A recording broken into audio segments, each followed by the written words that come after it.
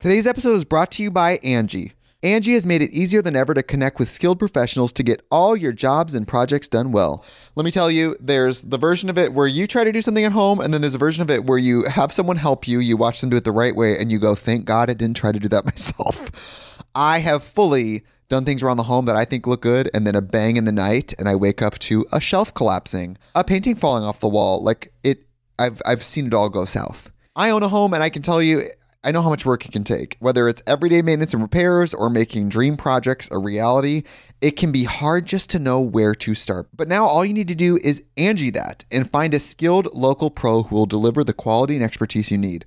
Whatever your home project, big or small, indoor or outdoor, you can Angie that and connect with skilled professionals to get the project done well. Right now, one of my wish lists is I want a bike for my condo in Milwaukee, and I would love to rig it up on a pulley in the ceiling because I have one of those like lofted ceilings, but I'm so scared to try that on my own. Angie has 20 years of home experience, and they've combined it with new tools to simplify the whole process. Bring them your project online or with the Angie app. Answer a few questions and Angie can handle the rest from start to finish, or help you compare quotes from multiple pros and connect instantly, which means you can take care of any home project in just a few taps. Because when it comes to getting the most out of your home, you can do this when you Angie that. Download the free Angie mobile app today or visit Angie.com. That's ANGI.com. Knockback, the retro and nostalgia podcast, is brought to you by, well, you. If you want to learn how to support our show, go to patreon.com/laststandmedia.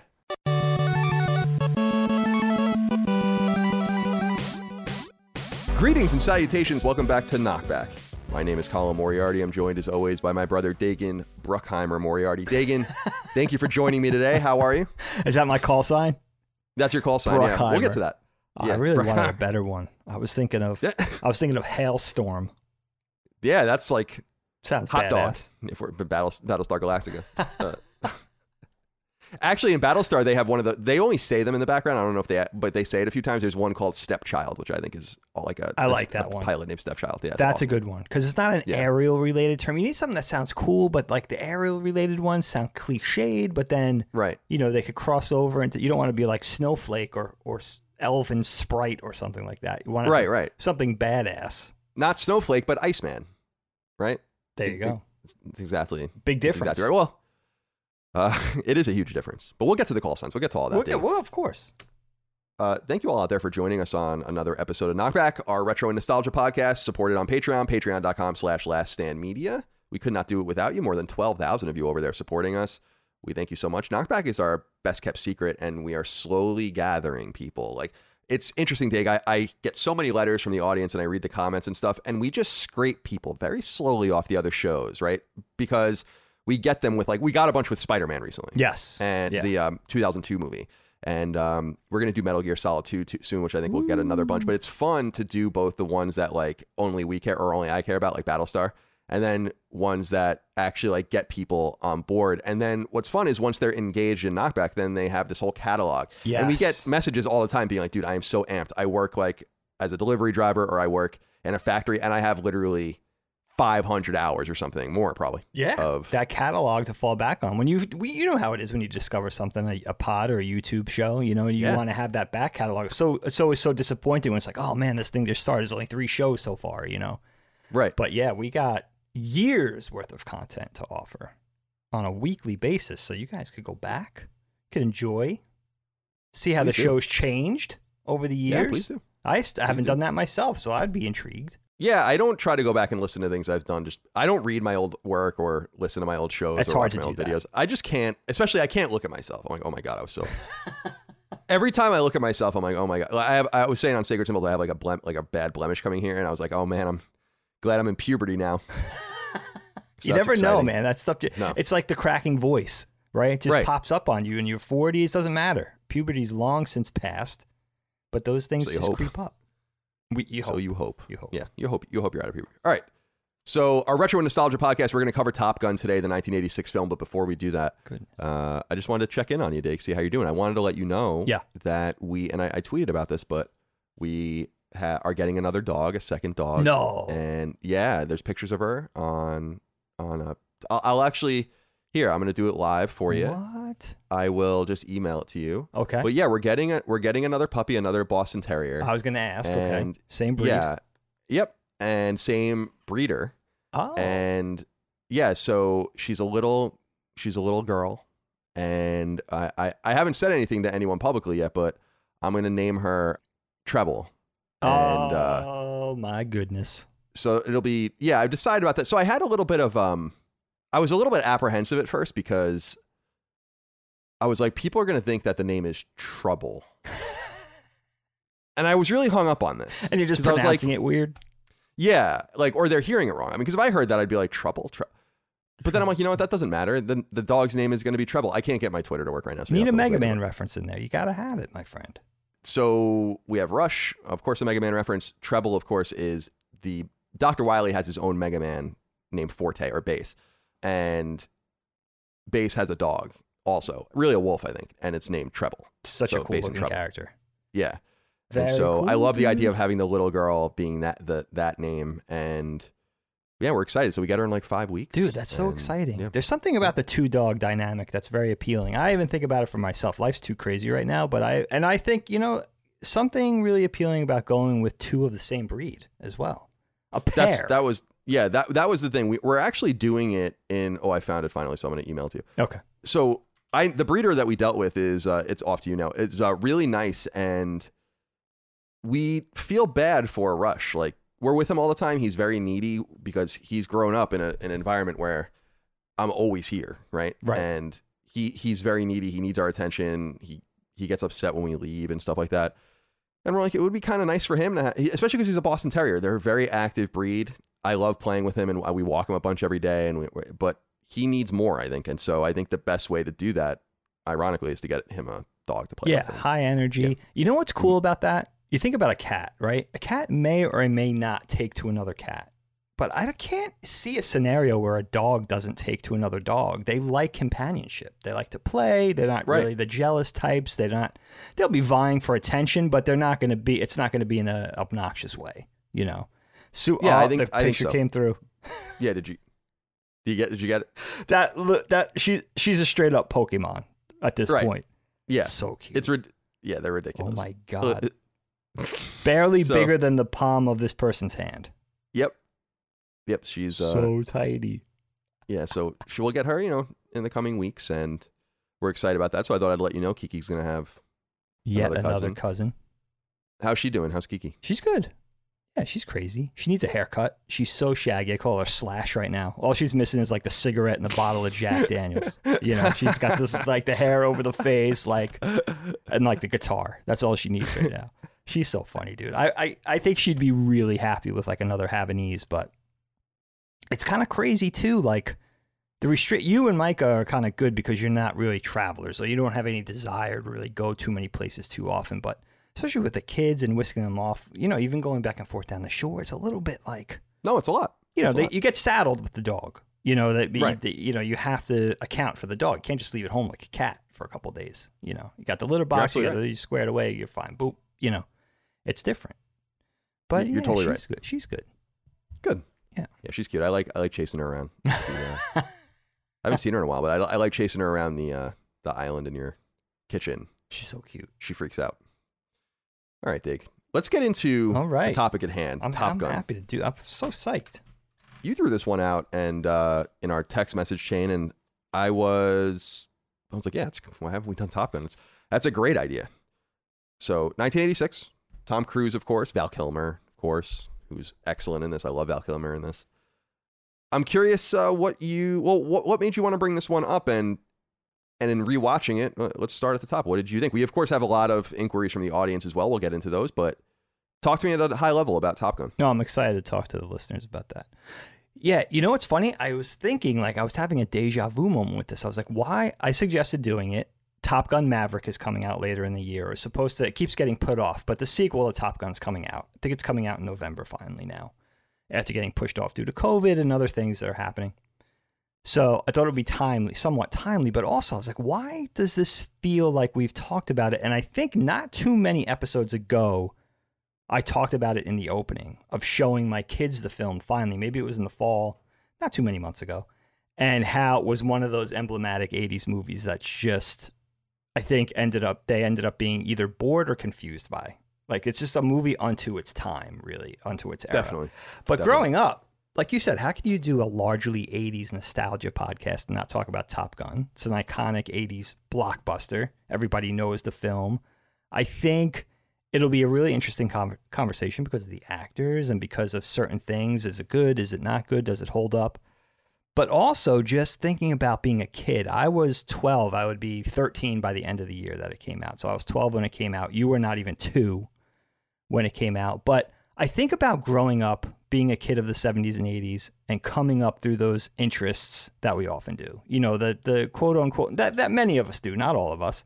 But, you know, toy trucks, toy cars, dinosaurs, and airplanes, fighter jets. It's like one of those things that you always come through. And I was thinking back to being this age, or anywhere from 6 on up, probably. Star Wars with the dogfighting. We had the Iron Eagle movies around the same time in the 80s as Top Gun. I was really into Macross/Robotech. So we had the Valkyrie fighters, which were largely inspired by F-14s, the transforming Valkyries.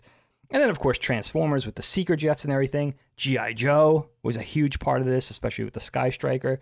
So very 80s fighter jet sort of inspirations for me. I loved it as a kid. I loved planes. And so Top Gun came along at the right moment. I had a vision.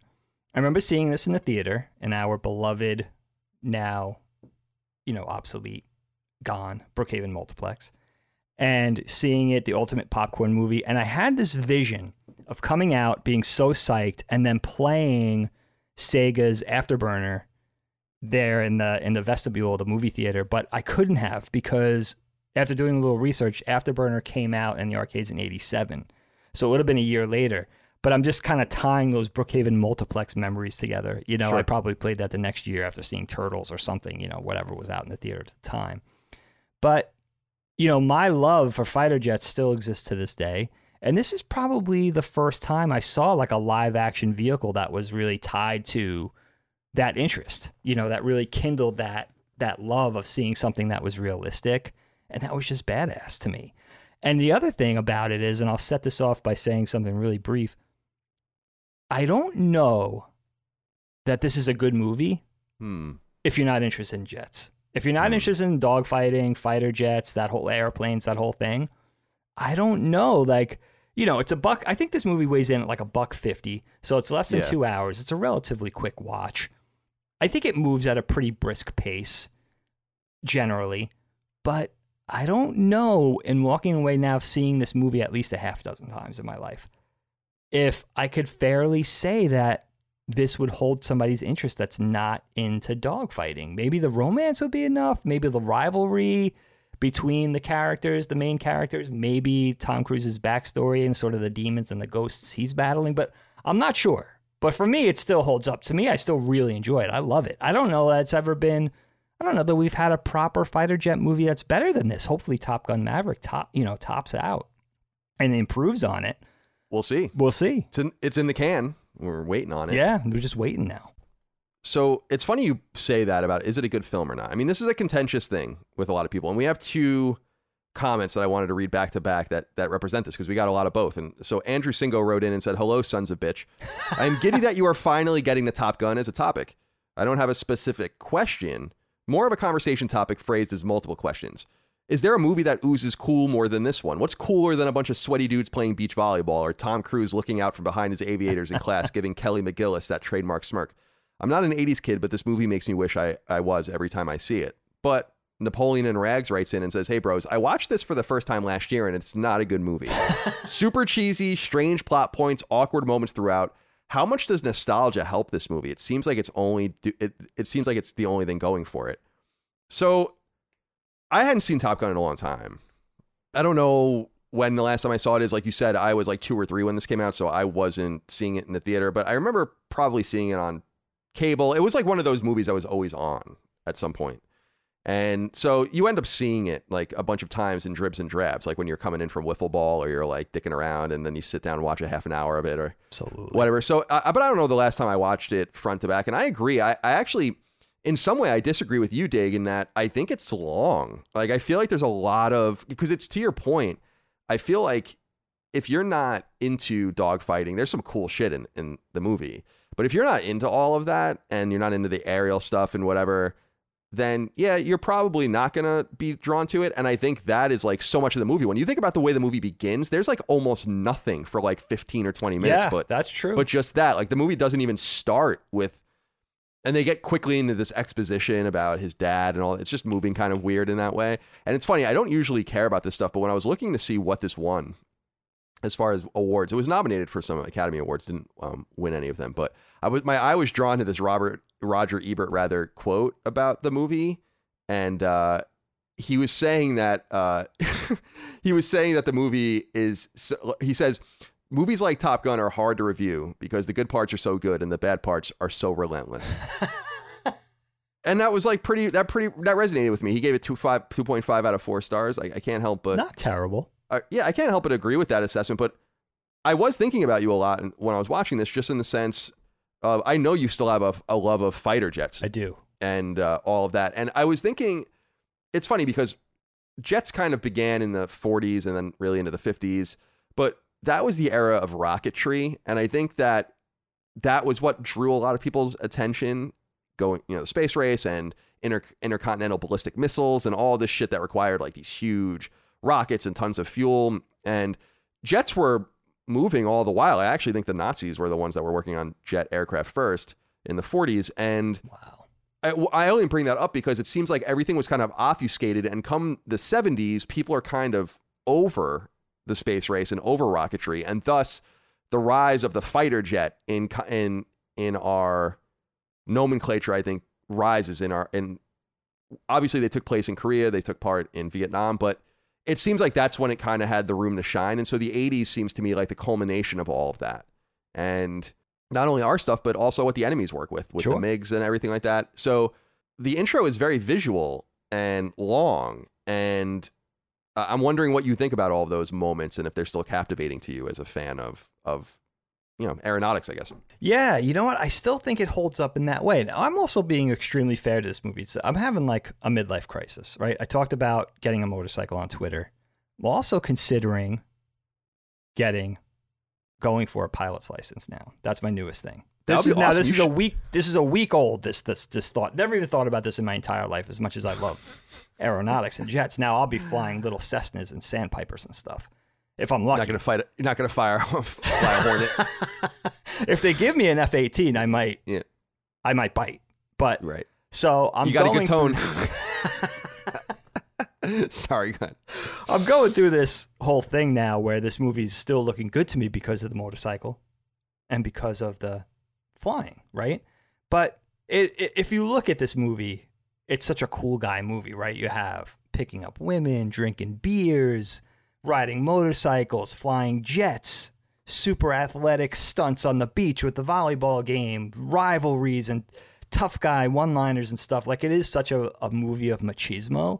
And I think what makes the movie hold up is that it is kind of 80s camp. If you had something like this today, it would be a comedy.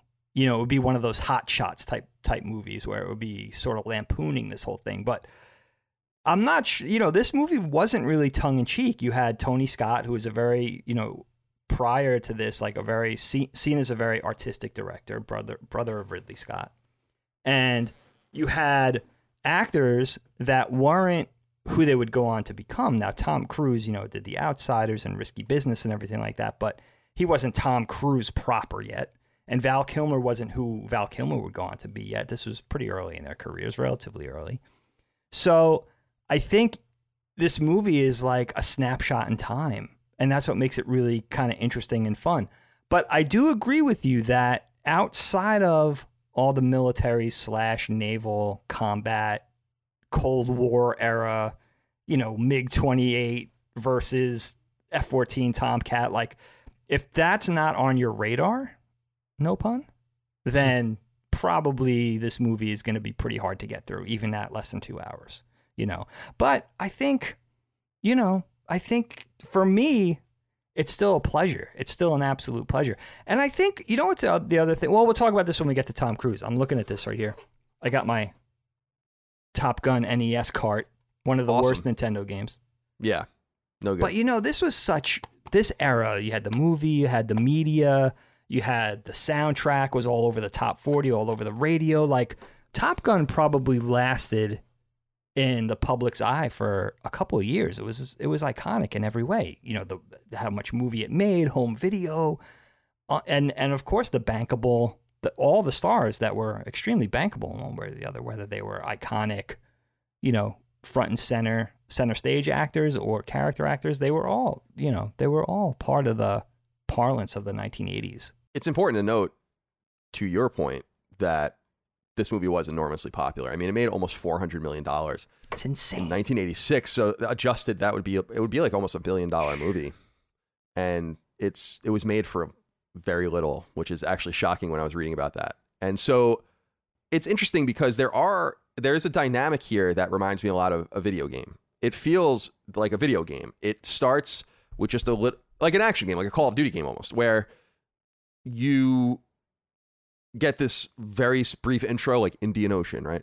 Then you have like this opening sequence that maybe teaches you how to play and introduces you to things, whatever. And that's kind of like the dogfight and all of that with the MiG. And then and you kind of get like some interaction with the deck and all of that. But then when they land, then you start getting like the cut scenes and then, you know, so on and so forth. I couldn't help but look at it a little bit like a video game. And when you look at it through that lens, I think it is fun. It's not a movie I need to watch again for a while, but I had I was like not looking forward to it ending or anything like that. I thought it was fun, and it is kind of like one sequence to the next in terms of just getting to those action points. And also the curiosity about what's going to happen to the characters. Obviously, you kind of wonder, like, well, Goose dies, but I imagine that's a surprise when you first see the movie, right? And Iceman and Iceman and Maverick end up being kind of cool with each other, which I think was a surprise and something I like too. I like when tension is broken in movies like that. The Angie's List you know and trust is now Angie, and we're so much more than just a list. We still connect you with top local pros and show you ratings and reviews, but now we also let you compare upfront prices on hundreds of projects and book a service instantly. We can even handle the rest of your project from start to finish. So remember, Angie's List is now Angie, and we're here to get your job done right. Get started at Angie.com. That's ANGI, or download the app today. Today's episode is brought to you by Angie. Angie has made it easier than ever to connect with skilled professionals to get all your jobs and projects done well. Let me tell you, there's the version of it where you try to do something at home, and then there's a version of it where you have someone help you, you watch them do it the right way, and you go, thank God I didn't try to do that myself. I have fully done things around the home that I think look good, and then a bang in the night, and I wake up to a shelf collapsing, a painting falling off the wall. Like I've seen it all go south. I own a home, and I can tell you, I know how much work it can take. Whether it's everyday maintenance and repairs or making dream projects a reality, it can be hard just to know where to start. But now all you need to do is Angie that and find a skilled local pro who will deliver the quality and expertise you need. Whatever your home project, big or small, indoor or outdoor, you can Angie that and connect with skilled professionals to get the project done well. Right now, one of my wish lists is I want a bike for my condo in Milwaukee, and I would love to rig it up on a pulley in the ceiling because I have one of those like lofted ceilings, but I'm so scared to try that on my own. Angie has 20 years of home experience, and they've combined it with new tools to simplify the whole process. Bring them your project online or with the Angie app. Answer a few questions and Angie can handle the rest from start to finish, or help you compare quotes from multiple pros and connect instantly, which means you can take care of any home project in just a few taps. Because when it comes to getting the most out of your home, you can do this when you Angie that. Download the free Angie mobile app today or visit Angie.com. That's ANGI.com. You wanted to talk about Tom Cruise, and I think we can start there, although I want to do it in an interesting way. Jacob wrote in and said, do either of you guys agree with me that Maverick is shown to be a pretty terrible person? He leaves his wingman hanging in the beginning of the movie, causing that pilot to miss his chance at Top Gun, is oddly aggressive in pursuing Charlie, who follows someone into the women's bathroom, and even keeps Goose's dog tags only to throw them in the ocean instead of giving them to his family. That was the thing that bothered me when he did that. I was like, yeah, why? First of all, he throws like a girl. Second of all, why? If you watch it, he throws like a girl. And the second thing is, yeah, what the fuck are you doing? It's almost like watching the old woman in Titanic throwing the diamond, or it's like, what are you doing? Why are you throwing it in the ocean? I got to talk to you about this. We have to discuss this. Yeah, well, please dive in. Well, you know what? I could see the perspective that Jacob has about Tom Cruise being sort of a repugnant character in some ways. But you know what? Right in the beginning of the movie, they're sort of engaged with the enemy, he and Goose, and then Merlin and Cougar. And Tom Cruise has the drop on the enemy MiG.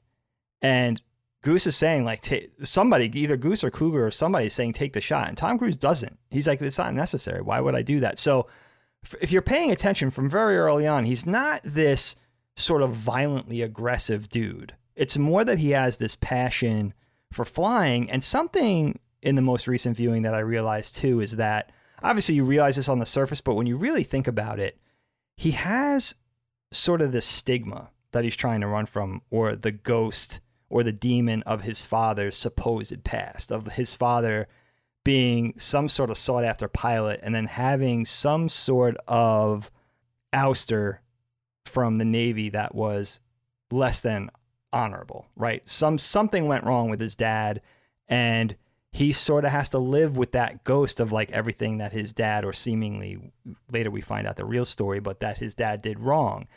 And that he has this real passion for flying. When he's not flying, he's on his motorcycle watching the F-14s take off and land and stuff like that. He has this almost obsession with it. Like, it's so important to him. It's everything to him. When he's later in one of the drills later on, when they're sort of recapping and they're talking about everything that went wrong, and he's sort of getting chewed out for something that he did, although he was successful, but the procedure and everything, the way he went about it was wrong. You could see in his face that he's taking it really, really hard. Like, this is flying is everything to this guy.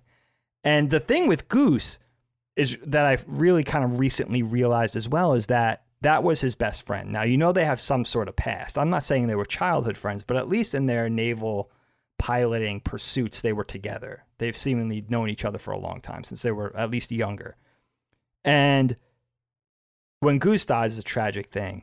And then Tom Skerritt's character, the Viper character, he's visiting him at his home, and he's like, you got to let Goose go. Like, you got to let this guy go. This is going to happen again. This happens when you fly long enough.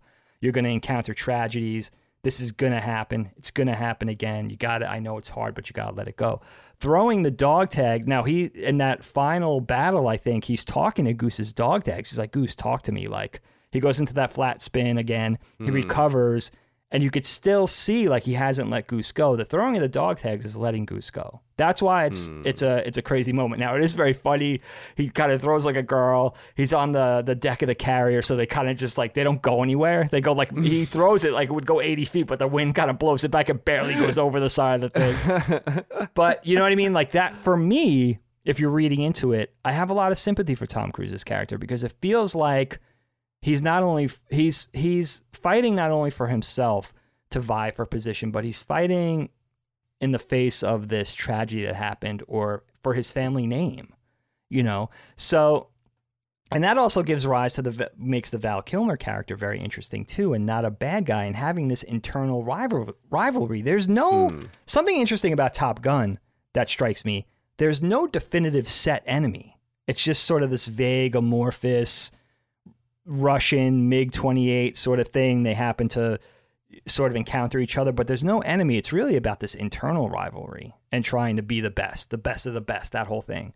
And I think it's very simple, but it probably just speaks to that little kid in me. Like, you know, that whole thing of like, now I was born with a heart murmur. So right from the outset, I was never going to be a fighter pilot, right? You have to be in perfect physical condition, certain weight, certain height. You have to do really well in school. Like, these guys are like... You had nothing going for you. I had nothing. I'm lucky to be an animator at this point, right? But these guys are like the perfect human specimens. They're super smart. They're super athletic. They're super fit. So, but I think I channel that sort of 8-year-old, sort of hopeful, like, wow, wouldn't it be cool to be the best of the best? Like, fighter pilot, it's an important job, protecting the country, you know, protecting the populace, being like the sort of outer ring of the military, and being like in charge of, like, you know, protecting your country. Like, how cool is that? This movie still feels the same to me as when I was a little kid. You know, I still feel like it has the same things going for it, which is actually really interesting. Well, I'm glad you brought up Iceman, because, first of all, Val Kilmer is awesome. But I wanted to talk about him, too, because you had mentioned this, really. He's not the bad guy. And in fact, I was writing in my notes. I never really realized it, I guess, but is he even wrong about Maverick? Like, he's not even wrong at all about Maverick. He almost does nothing. when I was watching, Iceman does almost nothing wrong in the entire film, except for maybe he takes too long to lock on because he's too much of an exceptional pilot, or he's a perfectionist where he takes too long to lock on to the MiG, and then Goose and Maverick get caught in the jet wash. And so he's somewhat responsible for that, I guess, but not really. And so I was looking at it through that because that's what makes Top Gun so you're absolutely right. We were talking about the Soviets, Micah and I, where first of all, it's so cool, like the shots and seeing the Soviet pilots or whatever. But I was like, wouldn't it have been even cooler if they were people too? With like, maybe they don't go into anything, but you actually see that there are a few individuals. They have Russian writing on their helmets or something, and they're fighter pilots too. And instead of they're kind of presented like Cobra, in G.I. Joe, baseless, right? Like where they're just like a pilot or a TIE fighter pilot. So that was missing there a little bit, but they don't even really overtly mention the Soviets very much. And you wonder what's going on with all of that. But so they aren't the bad guy. And we'll talk about that in a little while, because I want to talk about how weird the whole ending is, because that will cause like an international incident if that actually happened. Oh my God, that would be like the beginning of World War III if that happened. That I don't think something like that ever really happened. So we'll talk about that. But what do you think about Iceman kind of being right? He wins Top Gun, and he obviously at the end, Maverick helps him, even though Iceman doesn't want him to be there. But you can't blame Iceman for, and he says, he's like, it's not personal. When he goes up to the officer, he's like, it's not personal, but Maverick is maybe not ready to fly. So I was just kind of interested in that, because Iceman's a little bit of a dickhead. Yeah. But he doesn't really seem like he's doing anything bad, and in fact is the superior pilot. I mean, literally, isn't he? You know, it's interesting. We just discussed this dynamic, a very similar dynamic between Starbuck and Apollo, the two characters in Battlestar Galactica, where you have these two talented pilots. One's much more instinctive and by the seat of their pants, right, as a cliche. And one's much more by the book, and how those two different styles butt up against each other and cause this rivalry. No, you know what's interesting about Val Kilmer carries himself, the Iceman character carries himself like Pete Mitchell does, just like Maverick does. They sort of have this cocksure, very arrogant nature about them, that machismo, that sort of unapologetic need to be the best. Like they're not content just to be amongst the best naval fighter pilots in Top Gun. They need to be the best of the best. So they have that in common, and sort of that unapologetic nature about that's what they're there for, and that's what they're going to get, and that's it. But the Val Kilmer character, you could see Iceman's point in that Maverick's reputation for, flying in the face of orders and sort of ignoring his superiors and kind of doing what he wants anyway, and his talent being able to make up for that. But flying with this guy, if it's a matter of every time these guys have one of the most dangerous jobs in the world, right? Even if nothing goes wrong or they're not facing off against an enemy, what they do going up in those airplanes is extremely dangerous. So you want to have somebody that you could rely on. Maverick is sort of a wild card. He has this reputation, even in practices, even in drills, to just do whatever he wants to do. He gets away with it on sheer talent. But you could imagine being frightened to go up with somebody like that, because you never know what they're going to do. They're completely out of their minds, almost. And also being a little scared of probably, think about something that you're really good at. Could be anything. Somebody who's seemingly equally as good as you, but has a much different style. You could see that being a scary thing for Iceman. Like, I'm really good at this too. What makes this guy, the way this guy does, the way he handles himself is completely foreign to me, even though we're two of the best. So you could see that being a frightening thing of never knowing what you're going to get, especially in a life or death situation. So I think, in fact, if Iceman carried himself different, you'd be really sympathetic to Iceman, and it would probably make the Maverick character look like the antagonist. If Iceman was like more, a little kinder, a little gentler, like a Jedi Knight or something. Can we work something out? Like, you can't be doing this, man. Like, trying to almost be like functioning in a therapist type way to Maverick, where it's like, I know you got these problems, dude, but because Iceman is just as bombastic as Maverick, you get that rivalry, and you don't really know who to root for. You're rooting for Maverick only because you know more of his history. I think it's going to be extremely. I just found out that Val Kilmer reprises his role of Iceman and Maverick. Now, he's an admiral apparently now. No spoilers. I just read this. And Tom Cruise is like, Maverick is like a test pilot / goes back to Top Gun, goes back to Miramar or whatever. Or I guess they're in Nevada now as an instructor, as a Top Gun instructor. So it's going to be really interesting to see the dynamic between the two now and if they were really friends. I like that there was an icy relationship apparently between Val Kilmer and Tom Cruise, even on set. Like they were very antagonistic. And that rivalry in real life or that sort of cold, icy thing, they kept that between themselves. And it is a little uncomfortable and awkward when they're interacting in the locker room and stuff in the movie. You could really see that there's something that exists there that goes beyond acting for the screen. Like there is a little uneasiness between the two, which I think is cool. Yeah, it is. And I don't think Val Kilmer gets his due in this film because he's great in this. And yeah, he really is. I saw that too when I was reading about the new one, and I'm excited to see their interactions with each other as well. But to me, Iceman is the voice of reason in the movie, just from a plot perspective. I understand we shouldn't really be analyzing it this deeply, and we're going to analyze it even deeper in a minute because there's obviously a complete, people think there's a massive motif in this film, which we'll talk about. But I know where we're going. But yeah, I wanted, you know what? I want to touch on this now. I was going to save it towards the end, but it's just stopping us from talking about a few others. So let me just read this now. Okay. Paul Dunn wrote in and said, "Hey guys, a simple but difficult one for you both. What would your call sign be?" Mine would be Irish on account of being from Ireland. So I don't think you choose your own, but I could be wrong on that. Certainly in Battlestar Galactica, they're not choosing their own. Right. But I don't know I think you're named by someone else. But I actually have a list of the names here. Okay. And in the movie. So we have Maverick, Iceman, Goose, Viper, Jester, Cougar, Wolfman, Slider, Stinger, Merlin, Hollywood, Sundown, Chipper, Ghost Rider, and then there's a few others. So Charlie technically is one, I guess. Mustang is the radio operator. And then there's a few others that they mentioned, Blade, Tex, and Rat. And then I read here that Heater, Wizard, and Tombstone, I guess, were unused. Okay. But I got to say, my favorite is Sundown. I think that name is awesome, and I love the helmet. Oh, it's so cool. It's a little stunning how much it looks like a Japanese World War II flag. Yeah. It's orange and not red, but when I was watching it, I was like, holy shit, that looks like a rising sun, so maybe not the best look. But you know what? I love that name. I think that name's dope. That's definitely my favorite name out of all of them. And you know what it reminded me a lot of, and I think a lot of hockey fans will appreciate this, is there's a culture in hockey amongst goalies where they all have their own helmets and on their team, and they all get their own unique paint jobs. There are people like famous artists that do these paint jobs for them that bang around the different leagues.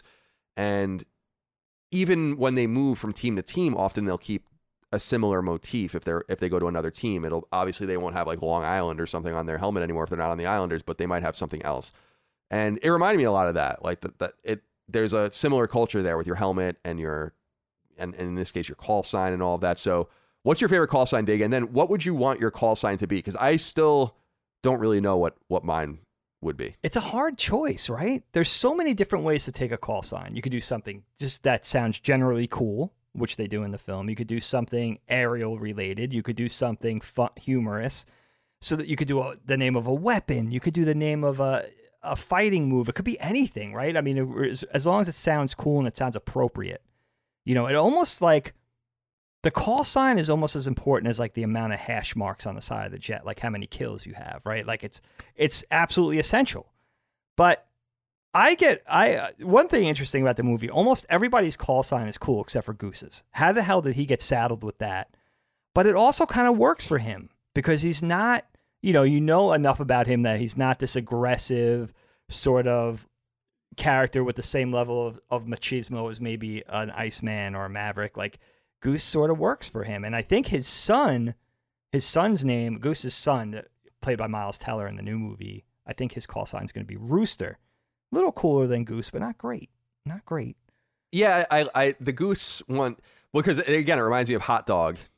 But then in Battlestar, Cat is just her name. Right. And she just gets put that. But this is what I was talking about with the Soviet pilots. It would have been cool, even if it was all in Russian, obviously, and it would be, for them to have all of these things on their planes. And because I'm sure they had their own culture that was probably similar. Yeah. And absolutely. So even if you didn't read it, it would have been a cool kind of Easter egg to have someone who have known Russian at that time or translate what the their different names were and what it said on their planes. I think that would have been kind of cool. That was like to me, I was stunned by how much of a lost opportunity that was. I know that they didn't want to get too. I think they were just trying to make it all faceless. Like they didn't even have the hammer and sickle on them. They had like a red star. Yeah, the red star. Yeah. I think they were trying to be as vague as possible to not maybe be as, have that American machismo. Like Rocky IV, for instance, had much more of it. That's a good point. 86, you're kind of starting to come out of the Cold War, but you're still hanging on to those motifs, especially in entertainment, in the films and everything like that. I think, for me, I wrote down a bunch of call signs that I thought would be cool. Icarus, Kestrel, right? Then I wrote funny ones like Canary, Toucan, Wyvern, I thought would be cool. A sort of type of dragon, right? Fastball, Hailstorm was going to be mine. You could go Star Wars. You want to be a Star Wars fanboy? Go Wedge. Be Wedge, man. That would be kind of cool if there was like a pilot named Wedge. Vulture. You could do all kinds. I mean, the sky's the limit, right? No pun. Well, no pun. Yeah. But you could do anything with that. You could really go. I think it would take me years to think of Morning Star. There's a good one. But I mean, a little bit satanic, maybe. But hey, Castlevania, but scary. Well. Scary. Yeah, to me it is scary. I'd probably have a funny name if I were a pilot. I was thinking Micah she got a beta fish and she named him Cashew, which I think is a great name. That's cute. I saw that. Yeah, and so I was thinking that would be a fun name for Cashew. That would be amazing. Pink Balloon. Pink Balloon. That's Ariel. That's an Ariel thing. Flamingo would maybe be nice. Flamingo would be amazing. That would be awesome if you were like a straight man fighter pilot and everyone has their own like little paint but your helmet is like pink. That'd be dope. That's a good thought. The aesthetic is something that could inform the name too. But also it's kind of like, why look badass to your peers? Like you want to look badass to the enemy pilots, but they're never going to know your call sign. So right. It is That's interesting. how they got that picture. It's kind of self-indulgent. No, totally. It really is. Definitely. It's the same. I feel like I don't know much about the Air Force, but there's been a tradition going back before the Air Force with World War II when it was the Army, just even writing things on missiles and like all the shit they wrote on the nuclear bomb that we tried. Yeah, good point. They like all signed it and like wrote, special delivery on it and shit like that. And it's pretty wild. And we still do that to this day. It's troubling in a way, but I love the humanity in that. It's like whether it's a vengeful thing or an aggressive thing or, whatever it is. I mean, our grandfather used to paint pinup girls on the side of bombers and carriers and stuff like that. You know what I mean? And cargo planes and stuff. So it's like, that's just the way. I love the aesthetic. We talked about that before on the show. I don't remember which episode it is, but the aesthetic is such a big part of it. And also, these guys work really hard. Again, physically, some of the best specimens on the planet, right? They go through school. They have to go through college. They have to get in. They have to train. They have to go through flight school. They have to pass all those tests. I guess the last payoff, that very final bit, is getting your call sign, especially if it's something that's assigned to you. I think that's kind of a cool little capping off of the whole thing, of the whole feat of becoming a fighter pilot, which is not an easy thing, let alone a Top Gun pilot, one of the best. I mean, Dig, let's talk about what a lot of people wrote in about. Harry Jackson wrote in and said, "This film is routinely read as a gay text nowadays, despite the fact that Maverick is plainly a heterosexual on the surface level of plot detail, having an unambiguous sexual relationship with a woman. Do you think the popularity of the gay reading in the current discourse says much about the nature of masculinity in the 21st century? Was there something unique or different about the way men interacted in the 1980s that made sweaty, shirtless volleyball games and talking to other dudes half naked in communal changing rooms less inherently gay than it's," and he puts that in quotes, "than it is today, than it seems today?" It's an interesting question because I didn't know this about the movie. Actually, when I started going through the questions we got and I read that a few people inserted a question about this, I was like, really? I didn't even know that was a reading. And then I found out that one of the major, or there's, I guess, several major players, but Tarantino is one of them that actually like has this theory about Top Gun. Yeah. So what do you think about this reading of Top Gun as being a so-called, gay text? Yeah. Tarantino famously bandied about this context, this whole potential perspective or context of the movie not too long ago. I think it was like 5 years ago that he started doing this. And it is an interesting take, but think about it. And you could see that, right? The guys in the towels in the locker room, certainly the volleyball scene, the whole song of Playing with the Boys and everything like that. Playing with the boys. It's a funny thing to think about, right? I honestly don't, if we're being serious, I don't think it was really intentional. And I think there's a couple of things here.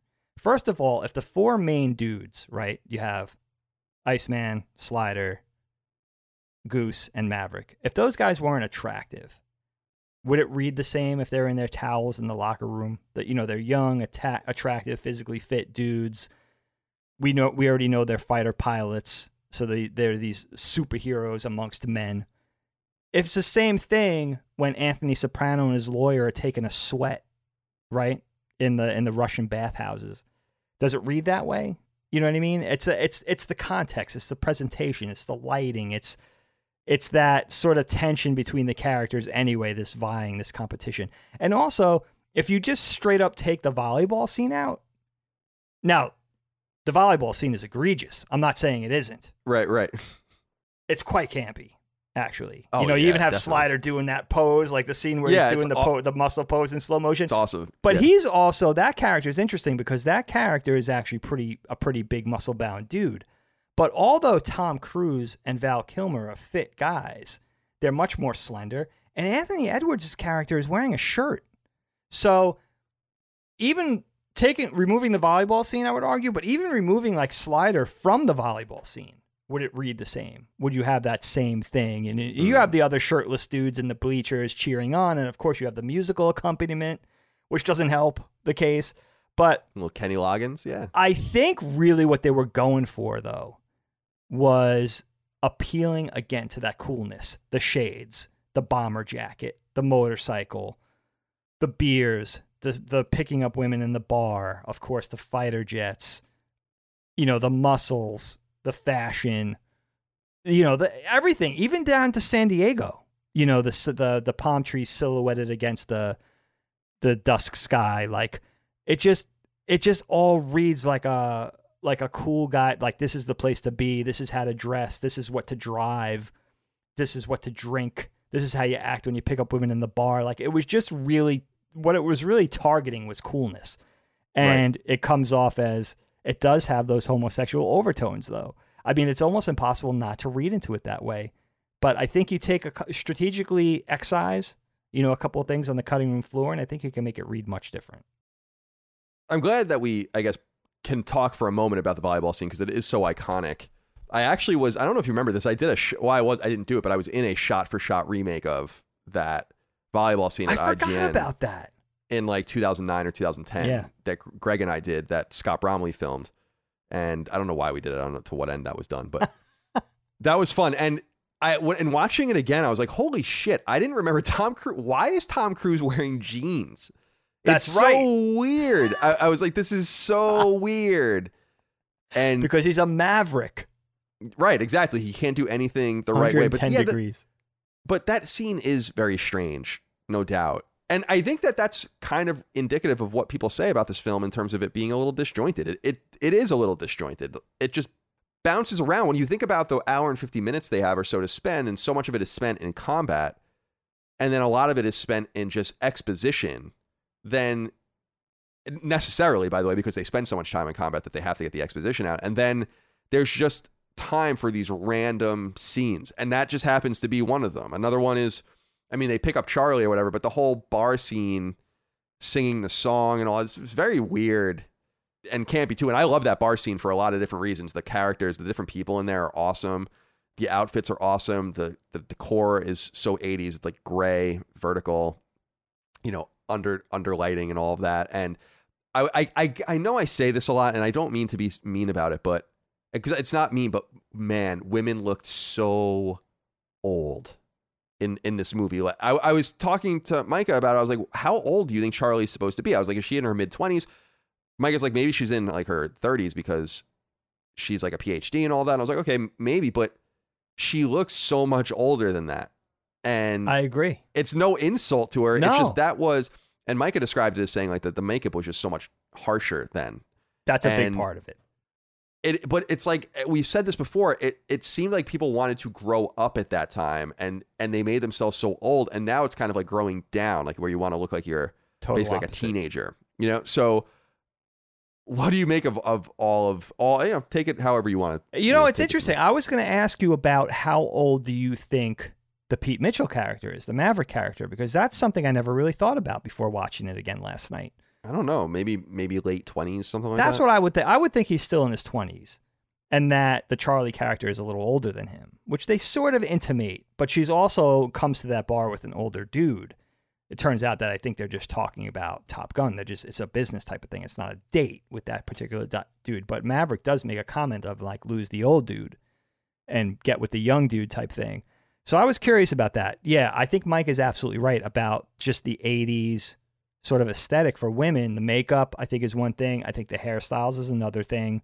I think that whole thing of trying to look older, whether it's the outfits, the shoulder pads, more quote unquote masculine clothing, where if you think of women's dress harkening back to previous decades, 70s, 60s, 50s, certainly 40s and 30s, it was much more feminine. The 80s sort of took on a more masculine look that was fashionable for women, whether it was slacks or blouses or whatever type of thing, button-down shirts. So I think that was a big part of it. And, you know, just trying to purposely look older. I love the fact, too, of you bringing up the musical numbers, the Great Balls of Fire sequence in the bar, You Lost That Loving Feeling, and, of course, Playing with the Boys. Those are the only really 3 moments of levity, those sort of 3 musical numbers in the entire film. It's a pretty heavy film, because you have what Maverick's dealing with his dad, his reputation, and sort of his mania of like being driven to be the best at all costs. You have then that kind of dovetails a little later with Goose's death. And then Maverick's sort of trying to get back on the horse. And the drama with, you know, Charlie leaving San Diego for DC and the whole thing of the relationship not really working out. It's a little bit melancholy of a film. So if you take out these 3 musical numbers, they really did need to be peppered in there for some sort of semblance of levity, you know, some sort of happiness, some tone of like, not just a dire, like tragic sort of feel to the movie, which the movie does take on generally a very melancholy air, I think, for 3/4 of it. The music, I mean, talking more about the music, the soundtrack, I mean, we have to talk about that, although it only revolves around a few songs. Nandan Patil wrote into us and said, hello, Moriarty Brothers. 2 rapid fire questions here.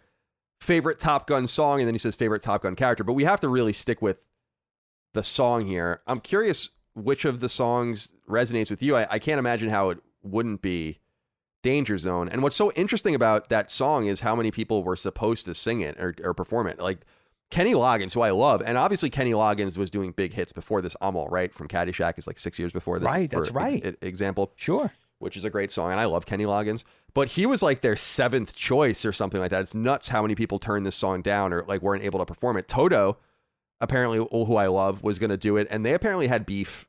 Like their lawyers apparently had beef with Top Gun, like the people representing Bruckheimer. Oh, wow. And so like that. And then Corey Hart was supposed to be one of the people that did it. And REO Speedwagon was offered the song. Big names. Bryan Adams was offered the song. And when I think about this, I was like, Bryan Adams has nothing to really lose. These are all big bands. Corey Hart probably had the most to lose here. But when you look back, it's like, holy shit, you guys passed on Danger Zone. I understand that you wanted to write your own songs or whatever, but Danger Zone is a fucking amazing song. And it's one of those songs that just gets my attention every time it's on. It's just, the production is so good in the song. It gets a little long. Like after the first verse and the first chorus, I'm kind of over it, but it's very similar to Final Countdown by Europe in that I am really into it for like a minute and then I'm like, all right, I'm done. All right, this is enough. This is enough.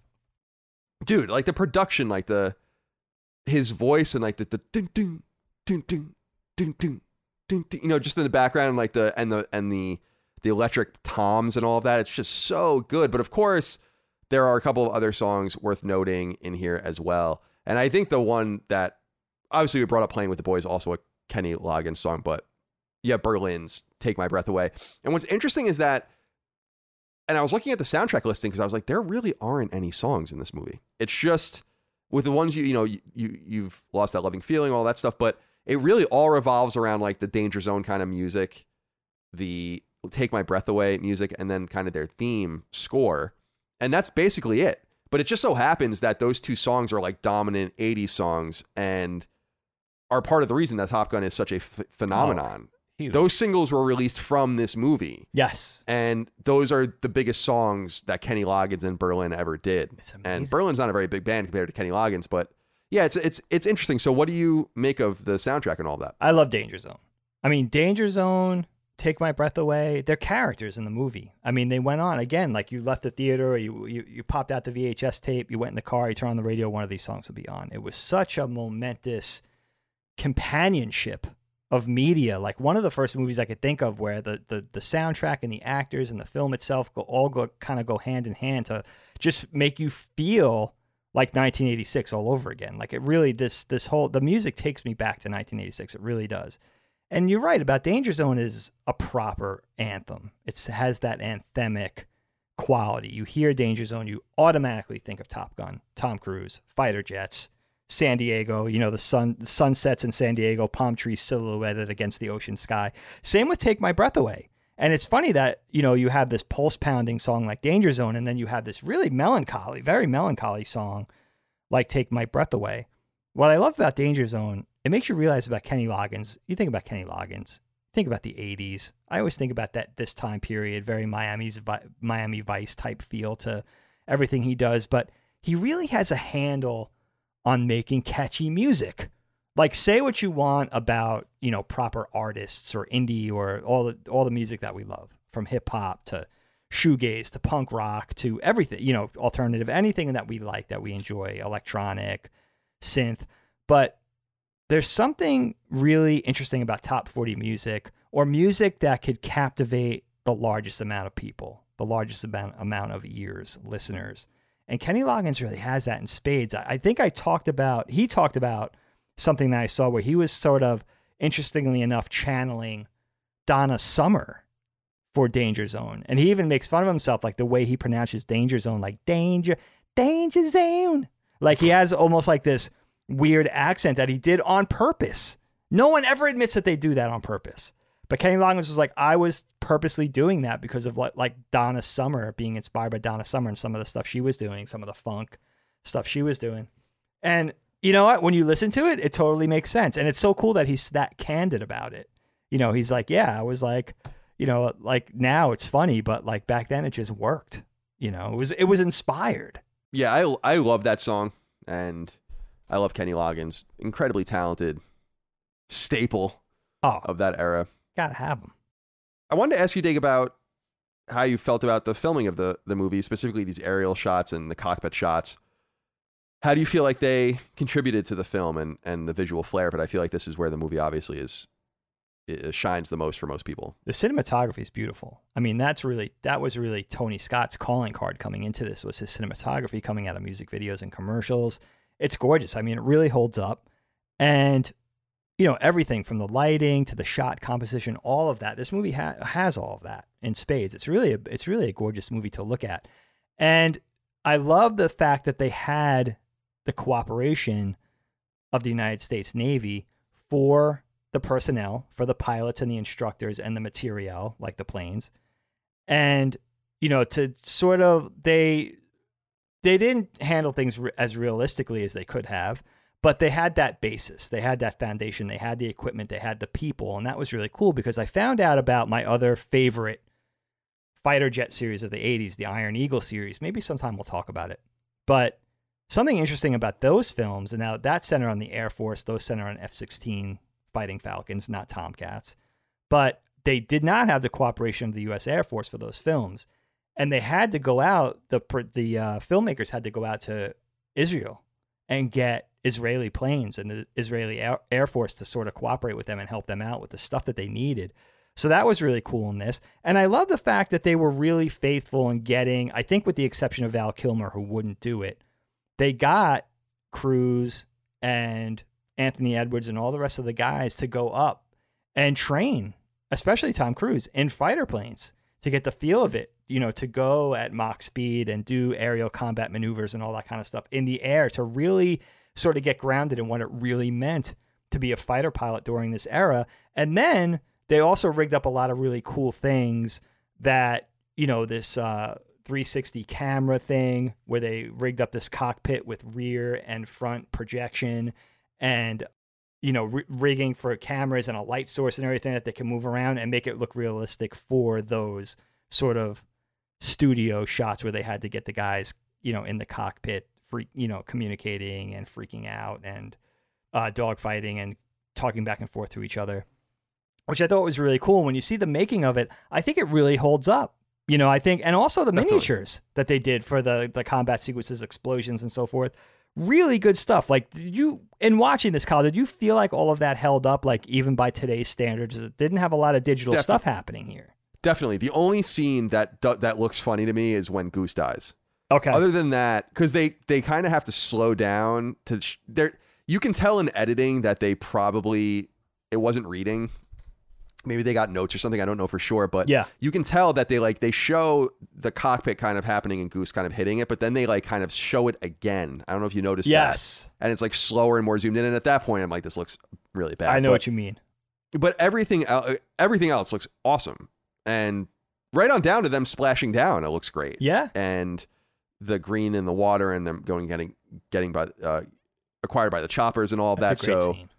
Yeah, it's really great. And I totally agree. From a visual standpoint, this is why going through the trouble of doing practical effects is just so worth it. It's why Star Wars still holds up all these years later, and it's why Top Gun holds up and a lot of others as well. I'll be interested to see the new one. We'll talk about that in a little while in terms of if that's going to be more visual from a computer point of view or from a practical point of view. I don't really know yet, but I wanted to ask you, Dave, about some of the quotes. This is a very quotable movie, and I actually feel like sometimes there are a couple quotes in here that I don't think people realize come from this movie. So one of the things that I totally forgot about is negative Ghost Rider comes from this movie. And I don't know, people say, I don't know if you've been around people that say that, they'll just say negative Ghost Rider.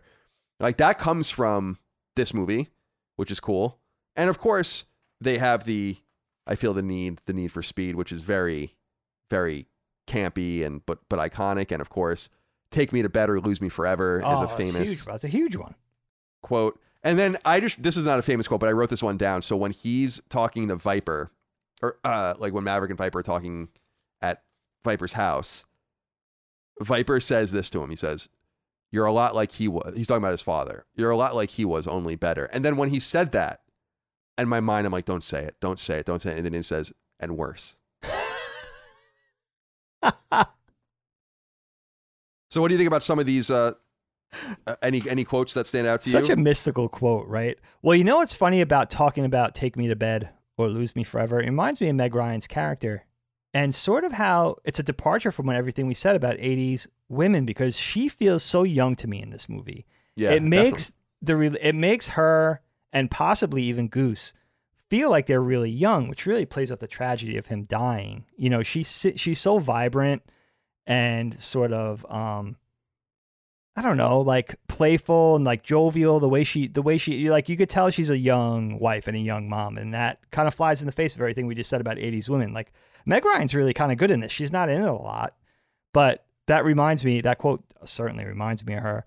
And I think the whole "you lost that loving feeling" thing, even though it's a song, obviously, I think that scene is so iconic that chorus of that song is almost meme worthy. And a quote that makes you automatically takes you right back to Top Gun, even though that song was decades old by the time it showed up in Top Gun, which is interesting. And I have the need for speed was almost like one of those 80s quotes in a film that seems like it was injected on purpose to be a quote, to sort of withstand the test of time for decades on after. It's so interesting. This movie really had that going for it. Bo wrote in about, he has the final comment I have from the audience. We have much more to talk about if we want, but he says, "Holy shit, it's Long Island Viper. You guys finally bring up films and you were introduced to it at a young age. I carried this VHS to and from my grandparents' house at an obscenely young age. Thankfully, no one batted an eye then, as child me was locked in on Maverick and Charlie's music video sex. I adore this movie. Cannot wait for the sequel and cannot wait to hear you sons of bitch talk about it." So there's two things here I want to talk about. First, I wrote in my notes, and it's funny because I totally forgot about the sex scene, and I don't know what I was thinking.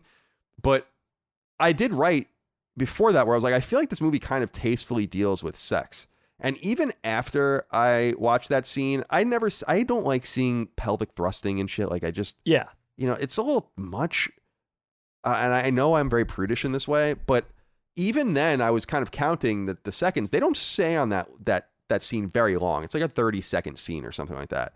And I found it, compared to many films, both then and now and TV shows now, just much more tasteful. I just don't need to see it. And apart from that scene, you really don't. It's much more tasteful in some way. Like saying, take me to bed or lose me forever gives me all I need to know about the fact that Goose and Meg Ryan are going to go fuck each other, right? Like I don't need to see now a 2-minute scene of that.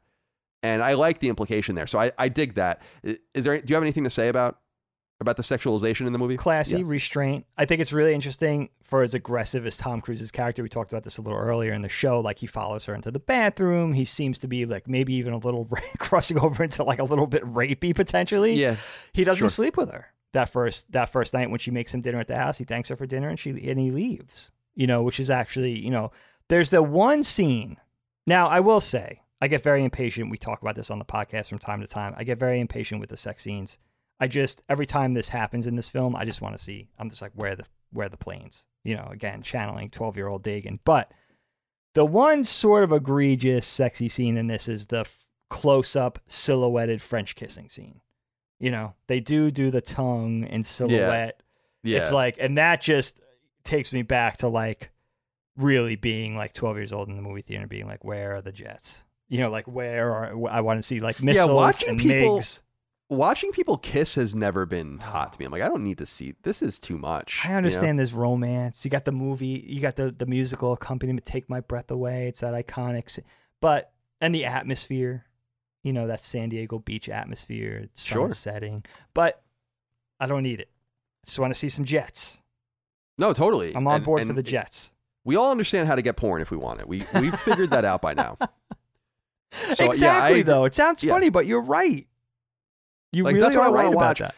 And that's why I feel like it's important to spend a little bit of time on love, romance. I like bed dialogue and all of that. I think they do a really nice job of it in John Adams, the HBO miniseries, about showing how much him and Abigail love each other without really ever, except for once, kind of showing explicit sex in the movie or in the TV show. And I just kind of, it's classier, sure, and easier for people to watch, sure. But I just don't think that kind of stuff adds to the story. I'll just keep repeating that. The camera panning up. Love is important. Attraction is important. Sex is important. But let's not linger on it. And I feel like this movie generally does a pretty good job of that. The other thing that Bo asked in the question was about the sequel. Now, the sequel is supposed to be out already. Comes out later this year? November. Or in November. Yeah. So holiday season-ish. I have no interest in really seeing it. I'm sure I'll see it when it comes to VOD, but I don't think this is one of the movies that I feel like they showed a lot of restraint not returning to. I am sure the pressure was high to return to this. You're talking about a movie that cost like $15 million to make, and they made almost $400 million on it. Amazing. So they could literally triple the cost of the movie, which I'm sure they would have been glad to do, and make half that back in a sequel, and they would have been happy to do that as well. So I felt like that's appropriate that it was never revisited. And I'm a little fearful about this new Top Gun because Independence Day, which we still haven't done for some reason, but is a top 25 movie for me. I love Independence Day. The Independence Day sequel is so bad that it's maybe no joke, one of the worst movies I've ever seen in my entire life. And one of the major disappointments in film for me, because I love Independence Day and I loved the idea of the aliens being, no one ever thought about Independence Day. Like, well, the aliens aren't dead. Their invading force was just conquered. So of course it's awesome to be like, well, they're coming back. And I loved that. And then they ruined it. They ruined it in a million different ways. And so I don't know if they're going to ruin this with Top Gun, but I must say, let's not forget, there is a blatant Taiwanese flag on the back of Tom Cruise's jacket in Top Gun and in the new one. And they had to go back and edit that out of the trailer for play in China. So I already don't like this movie, but I'm wondering how and I'm dead serious about that. Unacceptable. That Taiwanese flag, like that UN flag or whatever that he has on the back with like the American flag and the Japanese flag. That's like an iconic piece of his fighter jacket. And because China doesn't want to acknowledge Taiwan as a country, we can't have that on his fighter jacket now. They don't want to incite any shit. Yeah, they can go get fucked. I'm going to put a big Taiwanese flag in every one of my games now. But where do you stand on the sequel? How are you feeling about it? I'm excited. My curiosity is piqued, I have to say. Tom Cruise coming back, being very involved. I love the FA-18 Super Hornet. It's one of my favorite jets. It's kind of what replaced the F-14 for the Navy, the U.S. Navy in real life. You got Ed Harris. Johnny Hamm is in here. Jennifer Connelly, who we just discussed on our Labyrinth episode. Oh, John Hamm's in it? John Hamm's in it. Yeah, so you got some players in here that I'm very interested about. Of course, Val Kilmer coming back as Ice. And, it's seemingly a story that's centered around Goose's son, who we see as a little kid in this movie. Again, his call sign is supposedly Rooster. And Tom Cruise coming back as a Top Gun instructor, and the whole thing of thank you for inviting me back. And the admiral is like, they're called orders, Maverick. Like the whole thing of Maverick still being Maverick as an older guy. I'm excited. But also I'm super fanboy for the FA-18. So it's got me. It's got its hooks in me, So, and it's been put off for so long. We've had the trailer for well over a year, I think, already. And the fact that we have to wait another 4 or 5 months is kind of excruciating, to be honest. Yeah, they really wanted to put it off, I guess, for COVID, and we need a good blockbuster for theatrical release. We do, and obviously we're seeing drama at the time we're filming this with Black Widow and Scarlett Johansson suing Disney over that and all that. So how crazy is that? It's coming to a head with direct to audience access. Sure, and I'm personally very pleased about it. Though there's one more thing I wrote in here that I did want to ask you about. I felt like the ending is very disjointed, as if it almost doesn't need to happen. Okay. And I guess we in some way need to see Maverick save Iceman in quotes and them kind of thaw out their relationship. But it seems so sudden. It's there. And I want to also say, and I couldn't stop saying this when I was watching it to Micah, where I just kept saying this would be a catastrophe if this actually happened. You have F-14s or whatever and MiGs fighting over the Indian Ocean and shooting each other down. And I was saying, everyone's very nonchalant when they come back, and I'd be like, holy shit, are there I wouldn't be surprised if you landed on the aircraft carrier and there are 10 intercontinental ballistic nuclear missiles are launching from Siberian bases towards the United States right now. And I was just so taken aback by the nonchalantness of it. I'm like, what the fuck? The first time it's kind of cool because I imagine that kind of stuff happened, and our stepfather, Larry, was a naval officer, and he talks about how there would be encounters with the Soviets. Oh, sure. And they would sometimes trade with each other and do all sorts of shit in clandestine because they were both we don't want to fight each other. I know. Do you have cigarettes? Do you have porn? Do you have whatever it was? They're people. And right, exactly. Which is another reason why it would have been cool to see the Soviet faces and who they actually were. Sure. But so I like the way it begins, where they kind of the MiGs and the aircraft, the American aircraft, are kind of fucking with each other and stalking each other. I'm sure that still happens, and in fact, I think does happen. You read about it every once in a while, right? Where they kind of start fucking with each other, but no one engages. But the end is a full-on dogfight, and I was just taken aback. I was like, what the fuck? I just was so... And they have this one piece of exposition that actually made me laugh out loud to explain it away, where they were like, oh, the Soviets didn't even acknowledge that ever happened. And you're on the front page of every paper or whatever. And I'm like, this would be the UN Security Council would be called. Can you imagine? There would be NATO would be engaged and all this. So did that strike you at all as weird? Because I don't know if I was struck by that as a kid, but as an adult, I was like, this is actually unbelievable. I don't even know how this is possible that this would have actually happened. It's so funny. It actually is, when you really think about it, is funny. I mean, the whole thing here, the whole mission was to relinquish the rivalry between Iceman and Maverick, right? You had to do that in some way. One of them was going to win or get the upper hand, or they had to be seen effectively working together, which is the way it pays off, right? So you get this very vague enemy again, this very vague mission. I think James Tolkien is it's a rescue operation. There's a disabled American ship. We don't know what kind of ship it is. Is it a carrier? Is it a warship of some kind of battleship, a carrier, a gunship? We have no idea. And you're going to be providing escort for the ships going in for the rescue. We don't know anything else. But we do know that the Soviets kind of come in extremely overpowered, hostile, very aggressive. They have, I think, three planes to the Americans' one. I think it's like 6-2 or something. And you have this whole thing where it's like Maverick has to, a lot of things have to happen in this scene. Maverick has to kind of let Goose go. He's got to effectively sort of be able to traverse the peril of the dogfight. He goes into the blind spin again. He comes out of it. He's flying. There's also a resolve with flying with the Rio. Merlin is his Rio, who's the Rio of Cougar in the opening scene. So there's this whole thing of him flying with different wingmen, with different Rios, I should say. And, we see Maverick go through it. He goes, look what happens to poor Sundown on the tarmac after that encounter. He's like, "Oh, engage when I'm ready to engage." He almost beats the shit out of Sundown. Poor Sundown on the tarmac, on the deck. But that's what this whole scene was about. You had to see some sort of cooperation, obviously, between Iceman and Maverick. And that's what you get. It feels very rushed. Even the celebration down on the ground afterwards, where you see, like, you could be my wingman, screw that, you could be mine, like, type of thing.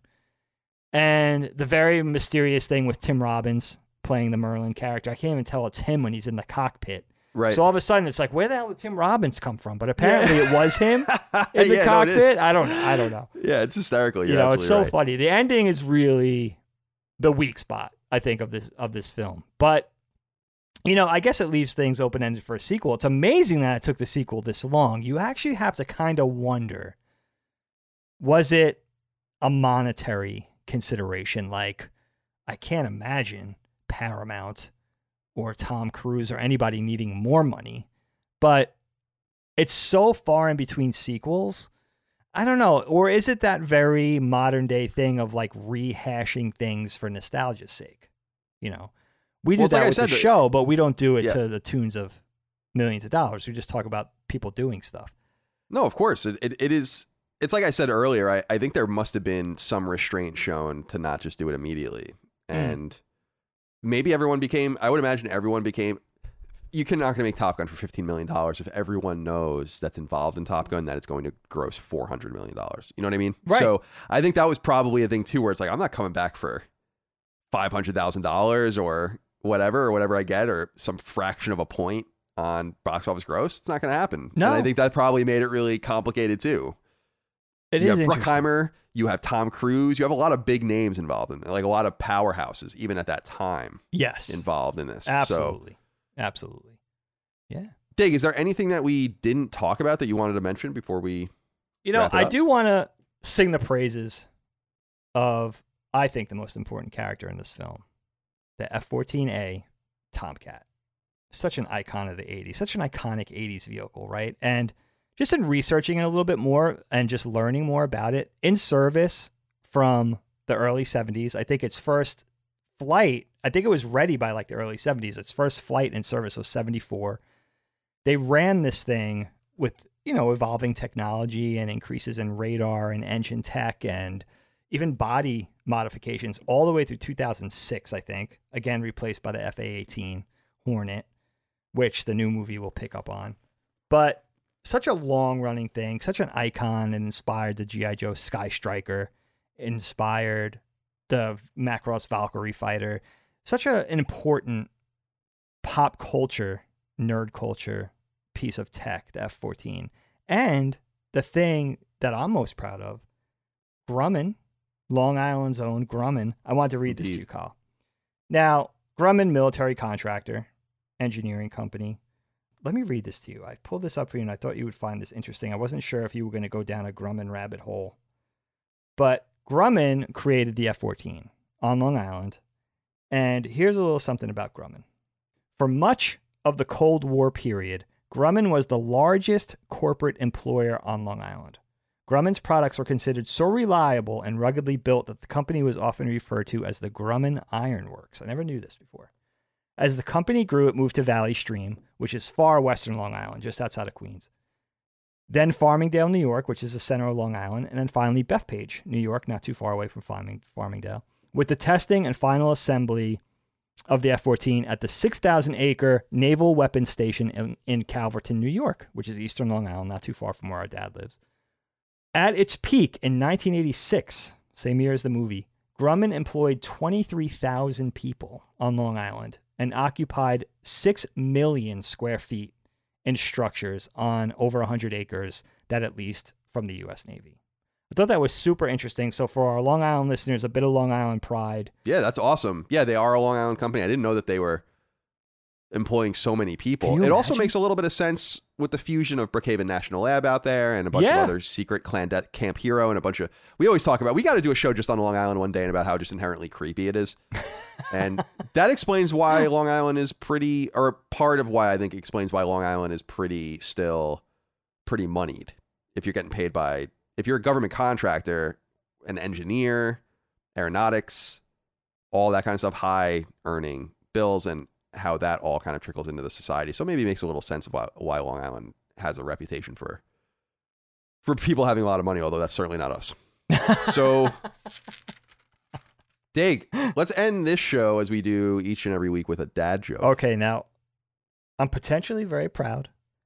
I may or may not have written my first dad joke. Wow, you're actually coming out of your shell here. Okay, I'm not saying if you like it, I wrote it. If you don't like it, then I didn't write it.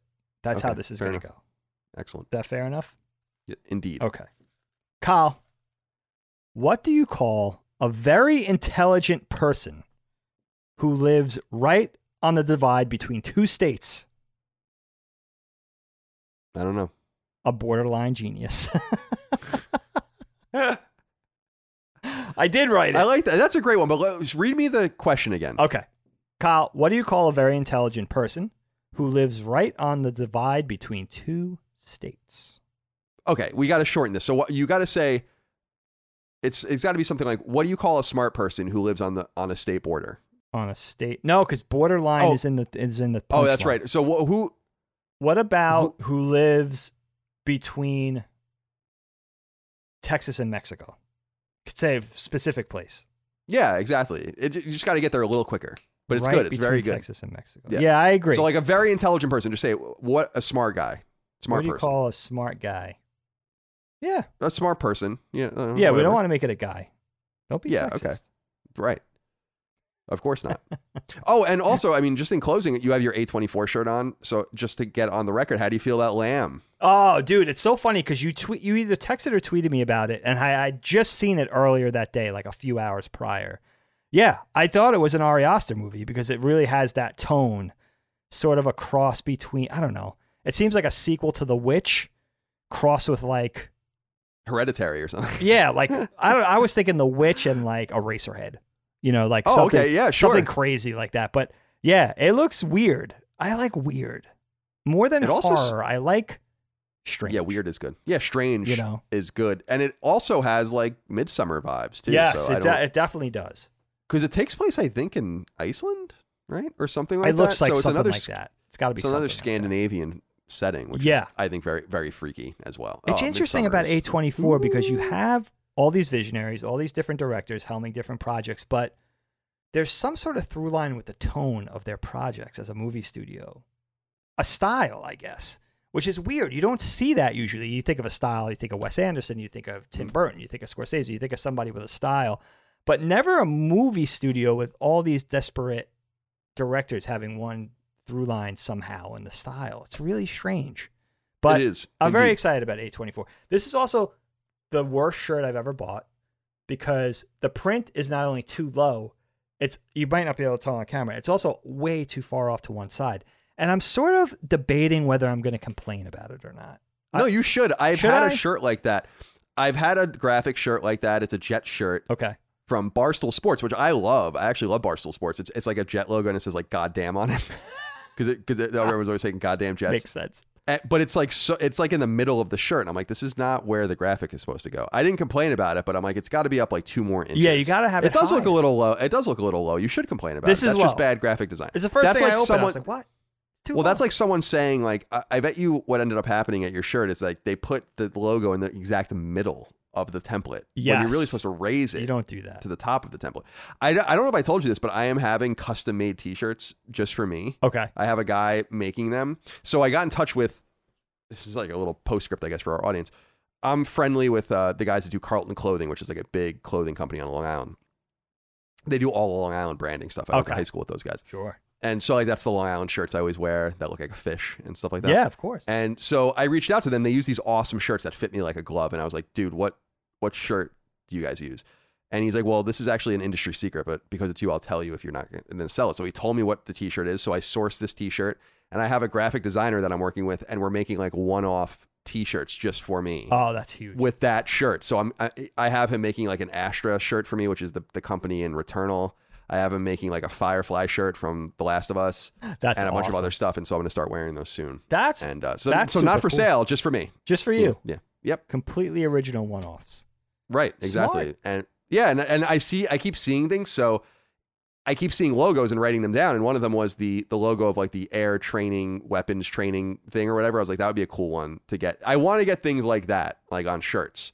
Because everyone gets like, Weyland-Yutani or whatever the hell it is from Weyland-Yutani and all that from Alien and all that. I want to find like stuff like that to get. Yeah. So Something that even if you went to the Cobra Air Force, the Cobra Air Force dude, logo, that's going to be one. Yeah. I feel you. I feel you on that. If you go to a con, like somewhere where all the nerds are assembled, you still want to be the only one with that shirt. That should be the testing grounds, right? For that. Exactly. Yeah. Very smart, dude. It's like when everyone started wearing Dunder Mifflin shirts. It's like, all right. But now it's cool to wear a Dunder Mifflin shirt. Right. Because you waited a little bit. You got to wait. Right. Absolutely. All right, Dave. Well, good job today. Great dad joke. I give it a thumbs up. And appreciate all you guys out there for your love, kindness, and support of Knockback and all things Last Stand. Whether you're listening on free feeds, please leave us nice reviews if you do.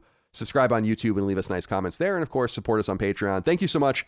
We'll see you next time for more Knockback. Until then, goodbye. Knockback, a retro and nostalgia podcast, is a product and trademark of Last Stand Media and Collins Last Stand LLC, and is recorded from Central Virginia and the Philadelphia suburbs, USA. The show was conceived by and is produced by me, Colin Moriarty. My co-host is Dagan Moriarty. Knockback's executive producer is Dustin Furman, and the show is edited by associate producer Ben Smith. All of Last Stand's theme music is by Ramon Narvaez. As you know, all of Last Stand Media's shows, including Knockback, are fan-funded on Patreon at patreon.com/laststandmedia. The following names are at the producer support level or higher on Patreon, and we're grateful for your kindness and generosity.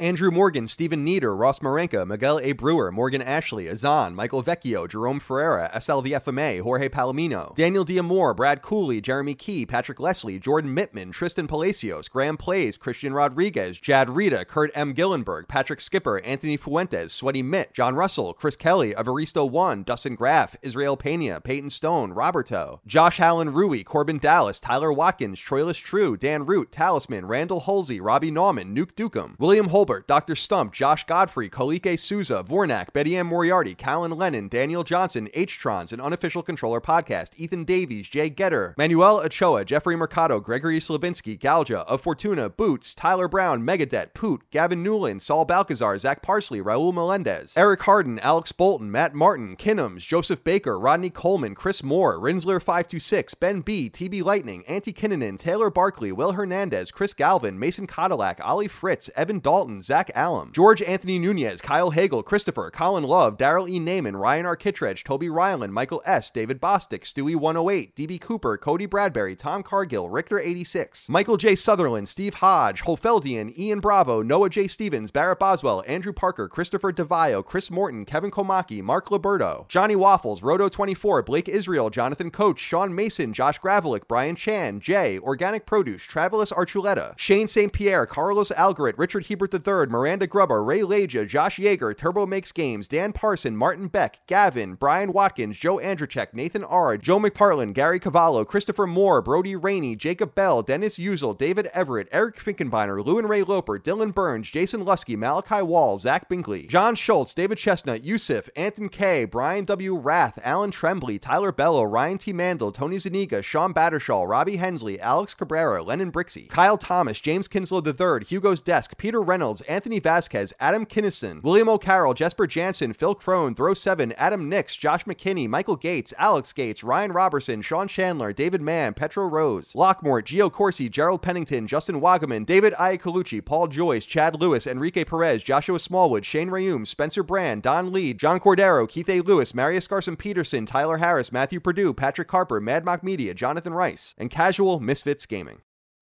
You can host the best backyard barbecue when you find a professional on Angie to make your backyard the best around. Connect with skilled professionals to get all your home projects done well. Inside to outside, repairs to renovations. Get started on the Angie app or visit Angie.com today. You can do this when you Angie that. Angie's List is now Angie, and we've heard a lot of theories about why. I thought it was an eco move. Fewer words, less paper. No, it was so you could say it faster. No, it's to be more iconic. Must be a tech thing. But those aren't quite right. It's because now you can compare upfront prices, book a service instantly, and even get your project handled from start to finish. Sounds easy. It is, and it makes us so much more than just a list. Get started at Angie.com. That's ANGI, or download the app today.